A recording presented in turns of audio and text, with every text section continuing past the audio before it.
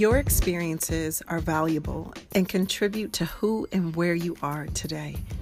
Do not define your experiences on the premises of what others believe or say. There's a propensity for us to downplay our experiences.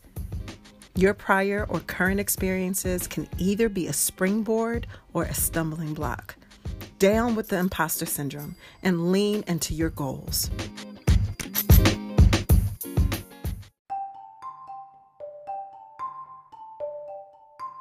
Fear is crippling and is used as a precursor for intimidation. However, on the other side of fear, there is opportunity.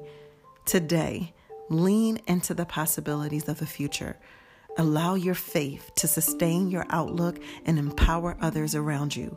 Fear not and be not intimidated by anything. If the feeling of intimidation comes, ask yourself, what am I afraid of?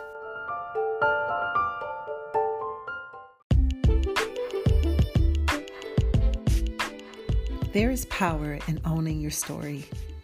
If you do not own your story, you are taking on a debt you did not put in for.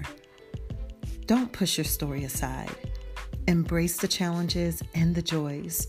Do not borrow a story to appeal to the expectations of others. Borrowing a story renders unnecessary and unexpected debt. Though debt can be leveraged, it will pale in comparison to ownership. Owning your story brings a sense of pride and leads to freedom. How are you owning your story today?